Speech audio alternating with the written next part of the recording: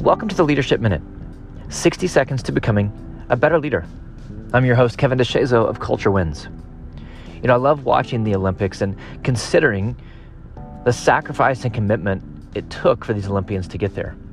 Right? We're watching world-class athletes competing on the greatest stage against each other.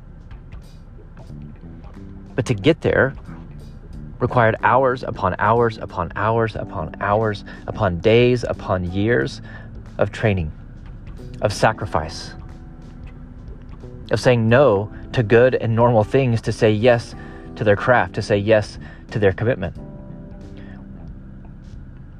with no outcome guaranteed, right? Just to get a chance to compete at this level was worth it for them. All the work, all the sacrifice, all the time, all the struggle, it was worth it, even if they don't get the medal. And yet we don't have 10 minutes a day to invest in our mindset.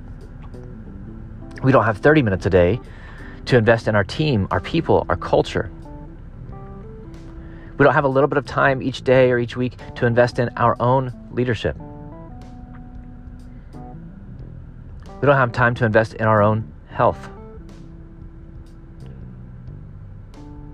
It's not always the talent that separates the greats. It's the commitment. It's the willingness to show up and do the work. Say, even if the outcome isn't guaranteed, the work matters. The work is worth it. It's going to be hard. It's going to be difficult. It's going to be uncomfortable. I'm going to struggle. There will be losses. But the work is worth it. The work of becoming my best is worth it. It's a mindset that we could use.